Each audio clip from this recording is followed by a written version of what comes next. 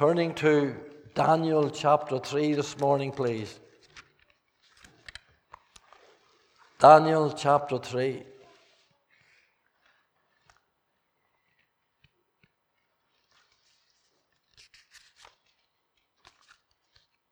Take your time and get the place. Ezekiel, Daniel, and the 3rd chapter of Daniel. If you just open your Bible there, please, this morning.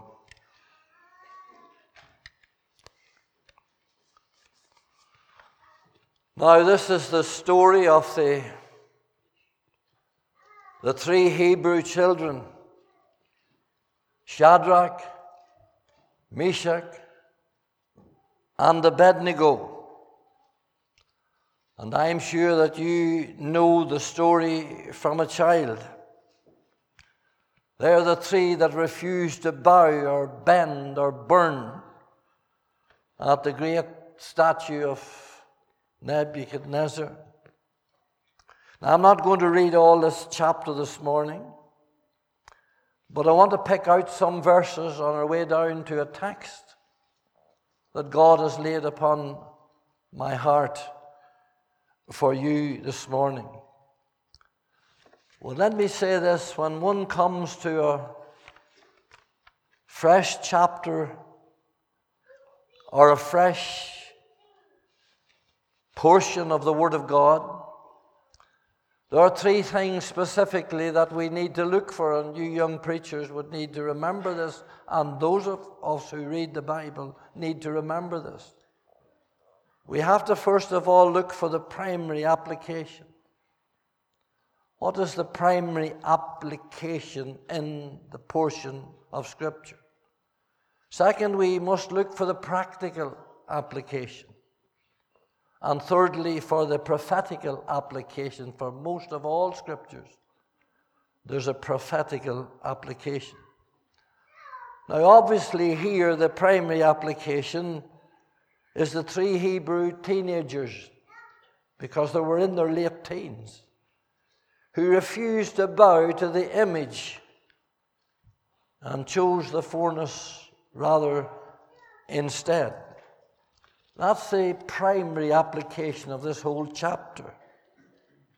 The practical application is, what does it teach you and I today?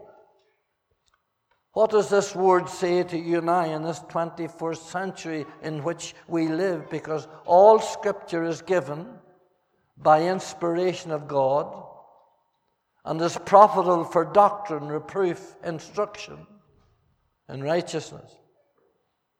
Now, what way are we going to be reproved, rebuked, exhorted this morning through this chapter?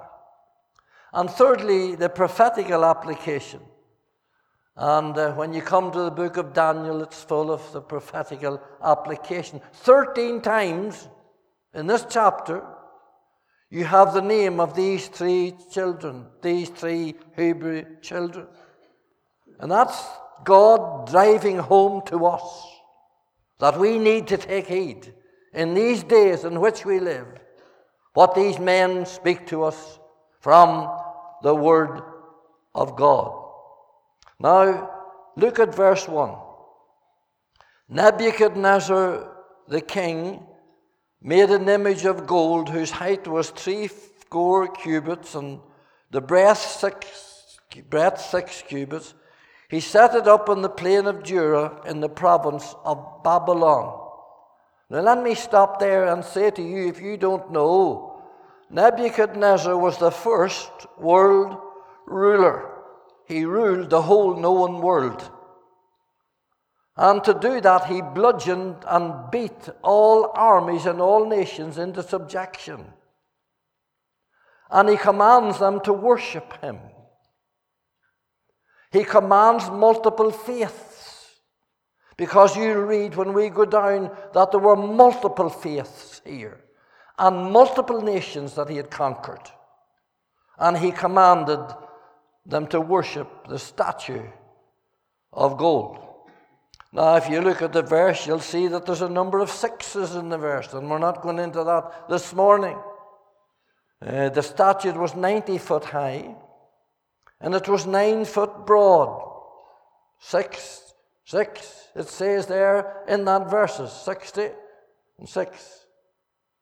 So all we can do then from here is go to Revelation 13, but we're not doing that this morning. Historians tell us that the sun shone on this monstrosity whenever it shone on it. It could be seen for 13 miles in every direction. North, south, east, and west. And in the last French century, a French archaeologist found the base of it and many of the bricks of it, and it's in the museum in London. It was 6 miles east of Babylon on the plains of Dura. Now look at verse 2. Then Nebuchadnezzar the king sent together the princes and the governors and the captains and the judges and the treasurers, the counselors, the sheriffs, and all the rulers of the provinces to come to the dedication of the image which Nebuchadnezzar the king had set up. Could have took a month to get all gathered up. Then the princes, the governors, and the captains, the judges, the treasurers, the counselors, the sheriffs, and all the rulers of the provinces were gathered together unto the dedication of the image that Nebuchadnezzar the king had set up. And they stood before the image that Nebuchadnezzar had set up. Then an herald cried aloud, To you it is commanded, O people, nation, and languages, that at what time you hear the sound of the cornet, the flute, the harp, the sackbut, the psaltery, the dulcimer, and all kinds of music, you fall down and worship the golden image that Nebuchadnezzar the king has set up. You know, from these days, music was having control over people.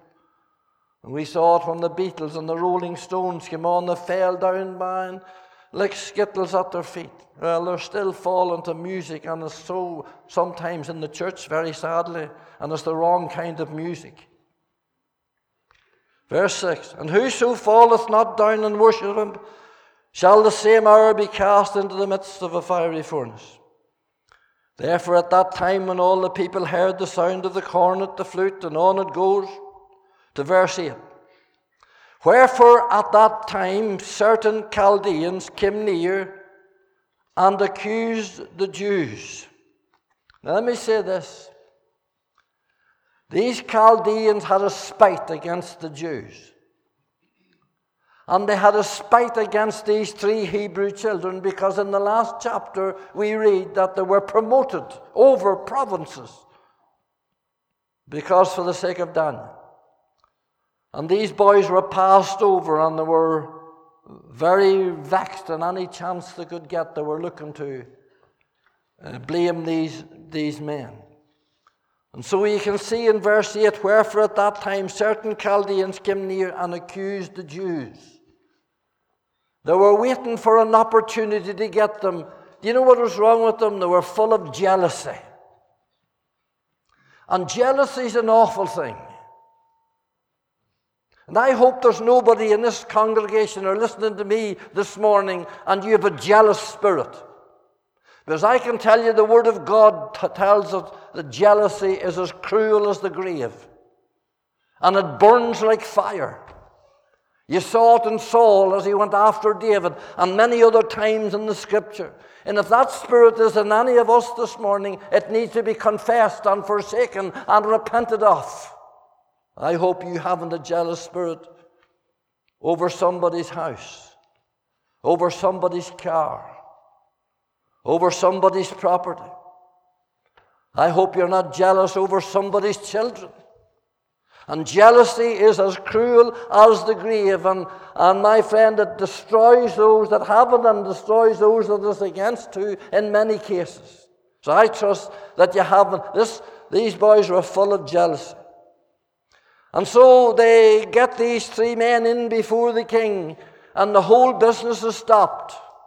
You can imagine, they say that there could have been a 250,000 more people gathered in the plains of Dura. And the whole band and music and all stops because there's 3 men. And they'll not bow down. All the rest of the Jews bow down. They were in captivity. And all the rest of the nations bowed down. All bowed down, 3 men stood. They were arraigned in the dock before this cruel king. And I can tell you, and I'll show you in these verses, that there was no preliminaries, no small talk. None at all. There were just 3 words. And it's those 3 words that I'm going to finish my message with this morning. There was just 3 words that this king addressed these 3 men with. He wasn't concerned about the biased Chaldeans that brought him there. He wasn't concerned about hearsay evidence of what others said about them. He faces the 3 of them and he names them one by one. And here's what he says to them in verse 14. Nebuchadnezzar spake unto them and said, Is it true, Shadrach, Meshach, and Abednego, that you do not serve my gods nor worship the golden image which I have set up? Is it true that you will not bow? Now let me give you the strength of that phrase. Could it be possible? Could it be possible, you 3 men, after all I have done for you, after promoting you above all my own men, after blessing you in the way that I have over provinces, that you will not bow to my image? Could it be possible that what I'm hearing is right? After all, I have done a lot for you. I lifted you from the rivers of Babylon where you were weeping and wailing and when there was no song. And I gave you promotion and I gave you job and I gave you blessing. And now you embarrass me in front of all this crowd. You stopped this whole procedure. But now here, he says, it's not too late. We'll start the whole thing again for your sake. We'll take the whole business back to scratch. Verse 14, he says, Nebuchadnezzar, Shadrach, verse 15, now if ye be ready, in verse 15, that at what time you hear the sound of the harp. Here it is. Now here's the second time. We've stopped the whole thing. We've stopped it. We're going to give you another opportunity. We're going to give you another chance. We'll give you one more chance. But what do they say? No. What they're actually saying here is to them, don't start it again. Be careful not. That's the word careful. It's not necessary for you to give us another chance. It's not necessary for you to start the band again and to give us another chance because we're not bowing. That's the strength of it. We don't care whether you do it or whether you don't, but we're not bowing. We have done everything that you asked us to do in the government. But when it comes to this, you see, these men were brought up in the Word of God. They were captive Jews, and they knew the first commandment. And once it came to them that you'll have to break the first commandment, no, we will not bow down before any other image. Now you hold that tight in your mind this morning. Hold it tight in your mind. Because let me say to you that they took their stand at this time. Matthew Henry says, all that they were asking them to do was bow their head and get up. They weren't asked them to serve him, the idol. They weren't asked them to talk to the idol. They weren't asked them to pray to the idol. All they had to do was bow their head, lift it, and away they go, and it was all over. But they said, no, we're not bowing. Now you begin to think about that this morning. Because they said, if it be so, our God whom we serve, we will not. If it be so, and we go into the fiery furnace, he is able to deliver us. And if not, be it known unto thee that we will not worship. Now let me say this morning. There are convictions and beliefs and parameters in the Christian life that are not negotiable. Do you hear that this morning? They're not negotiable at any cost. You may owe your employer a lot this morning. And he may have promoted you and give you a good job and is very good to you. But there's a line that you must not cross. Your wife or your husband, you love them with all your heart this morning. And you'll do almost anything for them. But there's a line. There's a line that you cannot cross. There's convictions that a spirit-filled man and wife have that triggers off the conscience and conviction in the mind. I can't do this. And when you go on to do something to please someone, you're in trouble. You're in trouble. Perhaps you would have never made it in life without some employer, maybe your husband, maybe your wife, maybe they rescued you.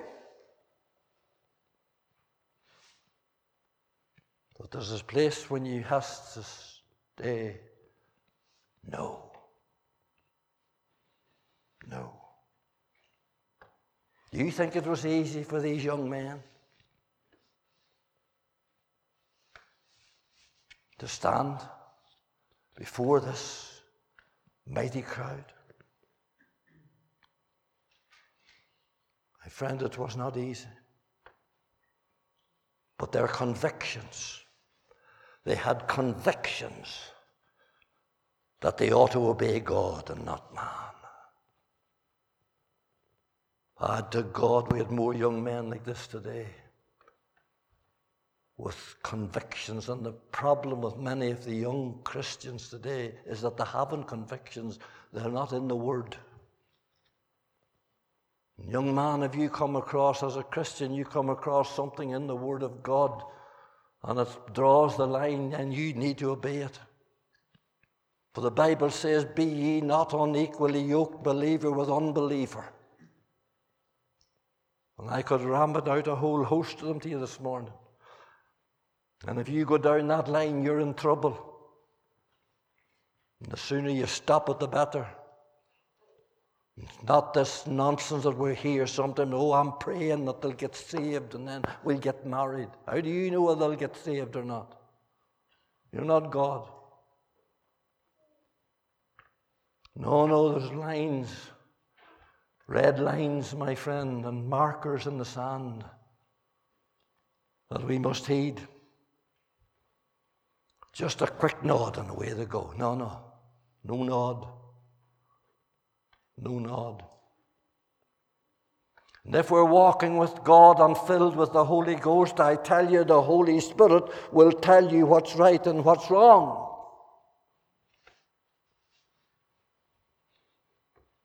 And listen, when our authorities tell us that we can't sing and we can't bow and we can't pray and we can't preach, then we must say, yes, I will sing and I will stand and I will preach. And I'll not bow. And that day is coming, and it's coming fast, and I'll tell you there'll be a clearing out. There'll be a clearing out. The first commandment said, thou shalt have no other gods before me. Thou shalt not bow down and worship another god.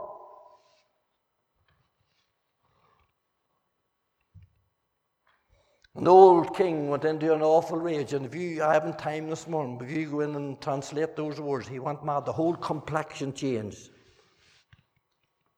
Well, boys like this, they don't like to be told. They don't like to be stood against. And God's people, some of them are the same. They don't like when you stand against them. And he went into a fierce anger. And he says, turn up the furnace 7 times hotter.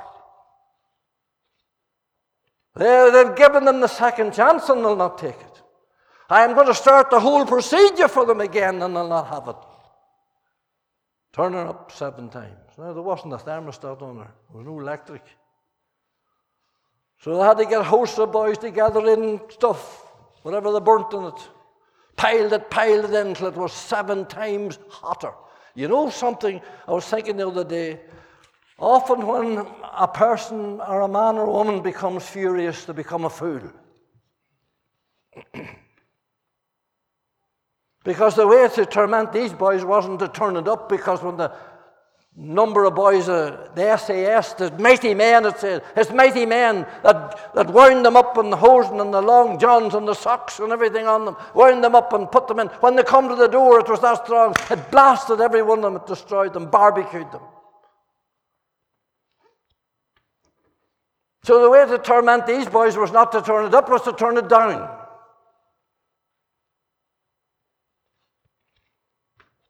Let them bake in it, slowly. But the more furious somebody gets, the more foolish he gets. And that's often the case. And he called these contingent of mighty men, the scripture says, the SAS of the day, special commanders, and the flames of the very door devoured them. And you know the story, don't you? And we're not going into this end of it this morning. And old Nebuchadnezzar, he had the throne set up beside the furnace and beside the statue. And he could look into it and he could see there was a 4th man. He says there's a 4th man. And you know the story, don't you?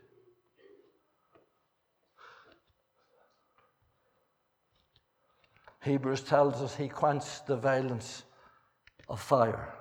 And the only thing that burnt off was the fetters, the chains. And the affliction, you know, will do that. It'll burn off all the old fetters and chains. And they were walking up and down through it. Excuse me, and this 7 times hotter. And a 4th man walking with them, who was the Son of God, Lord Jesus. Let me say something. I'm not going on with this. I have to apply this now. Let me say this. There was only 3 came out of the fire. And Nebuchadnezzar saw 4 in it. He stayed in the fire. Let me tell you, he'll be in it when you go into it. Do you hear that now? He'll be there when you go into it. And you'll walk with him through it. And some of you are going through fires this morning. And I wouldn't have an idea where or what, but let me tell you, the 4th man's with you. He'll never leave you or forsake. Walking speaks of peace, you know. Walking speaks of faith. Walking speaks of joy. And walking speaks of liberty. These boys are not crouched down in the corner with their hands over the flames coming out at all. There wasn't even the smell of smoke off them when they came out. Not even the smell of smoke. Isaiah says, when thou passest through the waters, the Red Sea, I will be with thee. And the Jordan shall not overflow thee. And the fire shall not burn thee, neither the flame quench thee. The flame kindle against thee. Now, that might have blessed you a wee bit, but maybe what I'm going to say now might not. With all the strength and power I can muster now in the last 10 minutes of this meeting, I want to close, because this is what drew me to this portion. I want to close with these 3 words. And I want to address them personally to you, wherever you are this morning. Is it true? Is it true? Is it true that there are those of you who are here this morning and you're not saved? Is that true? I'm not worried what your mother says or your father says or your brother says or your sister says. I'm asking you this morning, eye to eye, and you be honest this morning. Is it true that you're not saved? Take a wee minute and think about it. Of course, you don't have to think about it. You're not before a heathen king this morning. You're before the King of Kings and the Lord of Lords, who looketh right into your heart, and He knows. I don't. But I'm His advocate this morning, and I'm bringing His word. And He told me to ask you, is it true?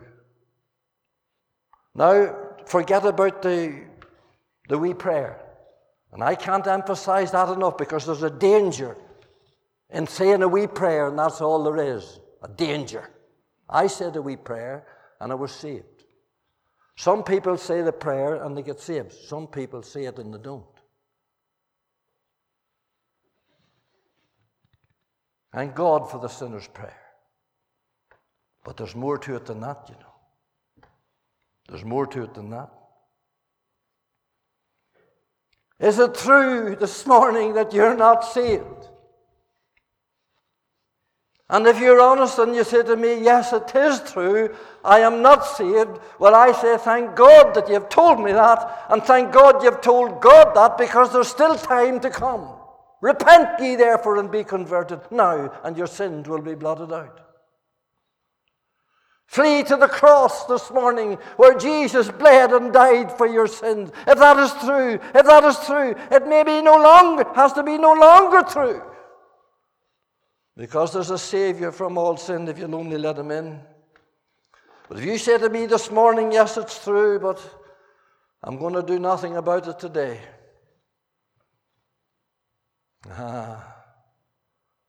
Oh, yes, it's true, I'm not saved, but I'm not going to get saved today. Let me tell you with all the love that I can, there's a furnace 700 times hotter for you, and you could be in it before night. And it'll not be the destruction of your body just like that. It'll be your soul for all eternity. And there'll be weeping and wailing and gnashing of teeth. And you'll go down into it, my friend, and there you'll be without any hope. Boy, the rich man died, and in hell he lifted up his eyes. He says, I'm tormented. You can't torment the body. The body was buried. They said he was buried. We're going to bury a woman today. It's only the body. We'll lay her up there in Ardmore, and we'll say a word over her, and there's only the body. That's the remains. If there's remains, there's something else. There's something after the remains, or before the remains, isn't there? Well, there is a soul. I'm tormented, the mind.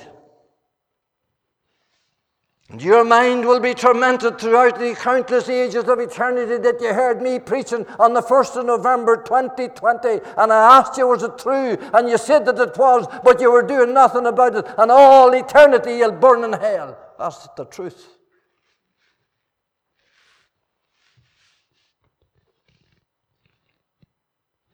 And there's no second chance.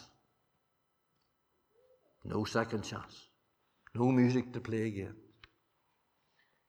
You've had your second chance, third chance, fourth chance, fifth chance.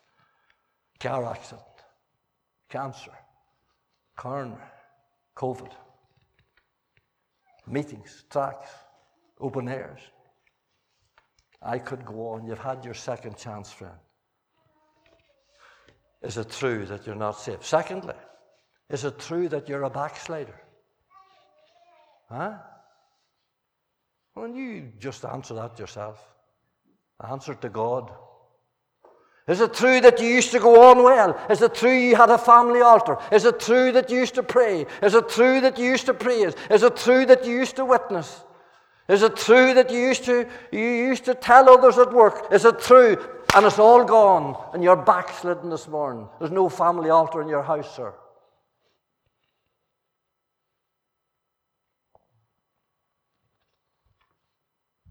You have no desire for the prayer meeting any night. Well, if one of us on a Thursday night, people, well, I'm busy in it. Well, you're busy 3 nights now. Is it because you have no desire? Now, be honest before God. Now, God, give me this text. Is it true? That text jumped out at me. And then you had to apply it to myself too. Is it true that you have no desire for prayer, the prayer meetings? Is it true that they're a bore to you? Is it true that this meeting's a bore and you want to get home as quick as you can to the phone, to the something else? Is it true that the fire's gone and the desire's gone and the longing's gone and the hunger's gone? Is it true? Paul in Galatians says, you did run well. But who did hinder you? Not what. Who? Who? Did someone hinder you? Don't you let some man hinder you, some woman hinder you, some old minister, dead minister hinder you. Don't let them hinder you. You need to get the fire going again. You need to get up and get out and go through with God. Is it true? Let's come in a wee bit closer this morning. Is it true that some of you are hooked on pornography? For I believe it is. Is it true that you're watching it on the phone? Is it true when the wife goes to bed, you're tinkering at it? Is it true? Come on now, is it true or is it not?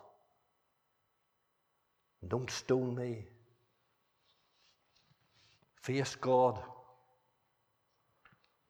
Would that be the reason you don't pray? Would that be the reason you don't read? Would that be the reason you've lost interest? Or why would it not? But when you get a whack of them images into your mind, it'll take more than a wee prayer to get them out. Face God this morning.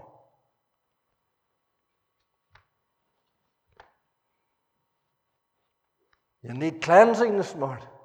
You need repentance this morning. You need to be stuck with shame and fear and guilt. And I pray every day that that will happen. For I can't do anything. Tell me, is it true that you thought of suicide?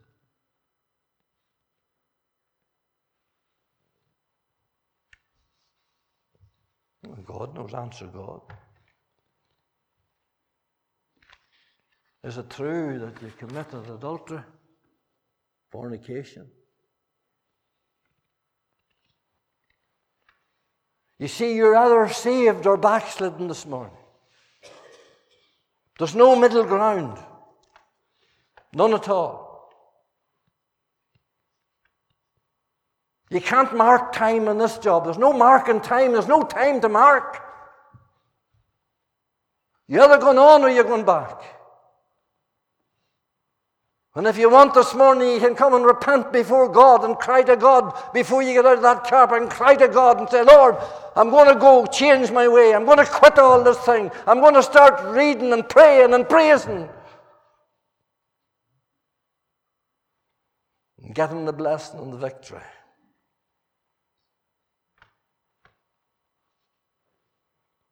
Oh, my dear friend, there's victory in Jesus and there's power in the blood. And these boys stood their ground. And do you know what old Nebuchadnezzar did with them? He promoted them again. He promoted them again at the end of the chapter. Because they took their stand for God. Tell me, and I have to go now. Tell me this. Is it true that you fiddled income tax? Or the farm account books? Is that why there's no blessing? Is it a wee thing you put in there about a cow or a calf or a heifer and you knew, well, it's not right? And you go in and put it right. Would to God we had another 93 in this place when they went up them steps one after the other till the room was full at the back. Night after night, all you could hear was the stairs climbing and men and women weeping. Going to trainers and giving back stuff and going to places and giving back shovels and spades and money to shops. Would to God.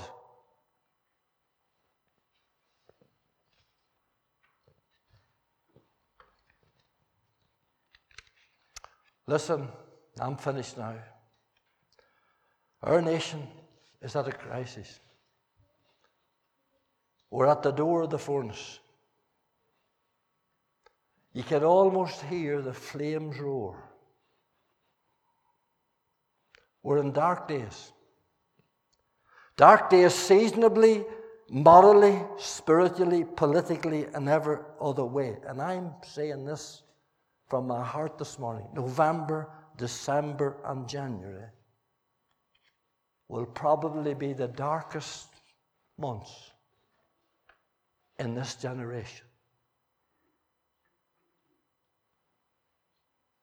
Perhaps since the days of November 1940 and 1941, when Hitler was so near taking over the land. The spirit of Antichrist is at work. And I could develop that very easy. The spirit of Antichrist is at work. There's controlling going on all over the place. And I'm not saying, now don't you say, I don't want to catch COVID, and I don't want anybody in this house to catch it, and I pray that you wash your hands. There's masks there if you want to wear them. But we must not bow to fear. If ever the church is needed, it's needed in this hour. If ever prayer meetings were needed, they should be back in prayer meetings, but they have no spirituality about them. Not an ounce.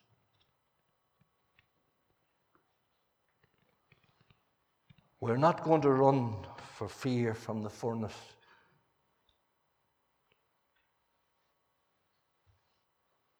We're not going to bow down and beg.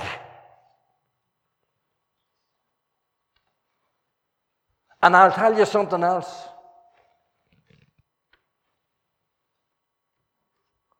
I'm not going to bow down to take the vaccine if this is true.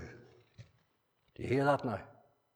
If this is true, this is a precious life. If it's true, I don't know whether it's true, but I can't see them getting away with putting this out. If it's true that they're using the DNA from aborted babies for this vaccine, then I'm not taking it on the back of a murdered child. If it's true. They can keep me passport, they can do what they like.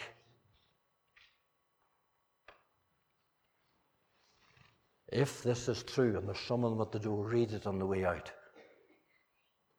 I'm not going to land the last few days of my life on the back of some murdered child. I'll tell you this, 7 million from 1967 have been murdered in Britain. And I'm attacked in the womb, and I'm still living. There's I don't know, CD on it, you can get it there. I'm not going to take the vaccine if this is true. I'm going to bow to that.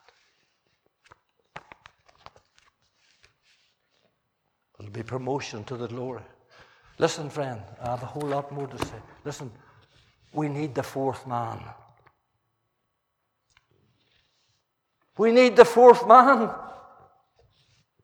And I believe that the fourth man, I believe that the Son of God, I believe that he's going to appear some of these days in revival.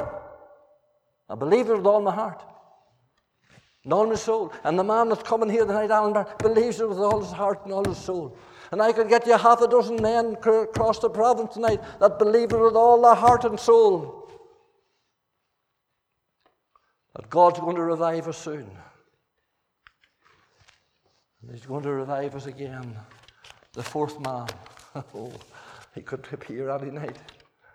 He could appear in the fire any night. He could appear tonight over in the barn. Don't miss the barn tonight. He could come tonight. Boy, you'd be at home.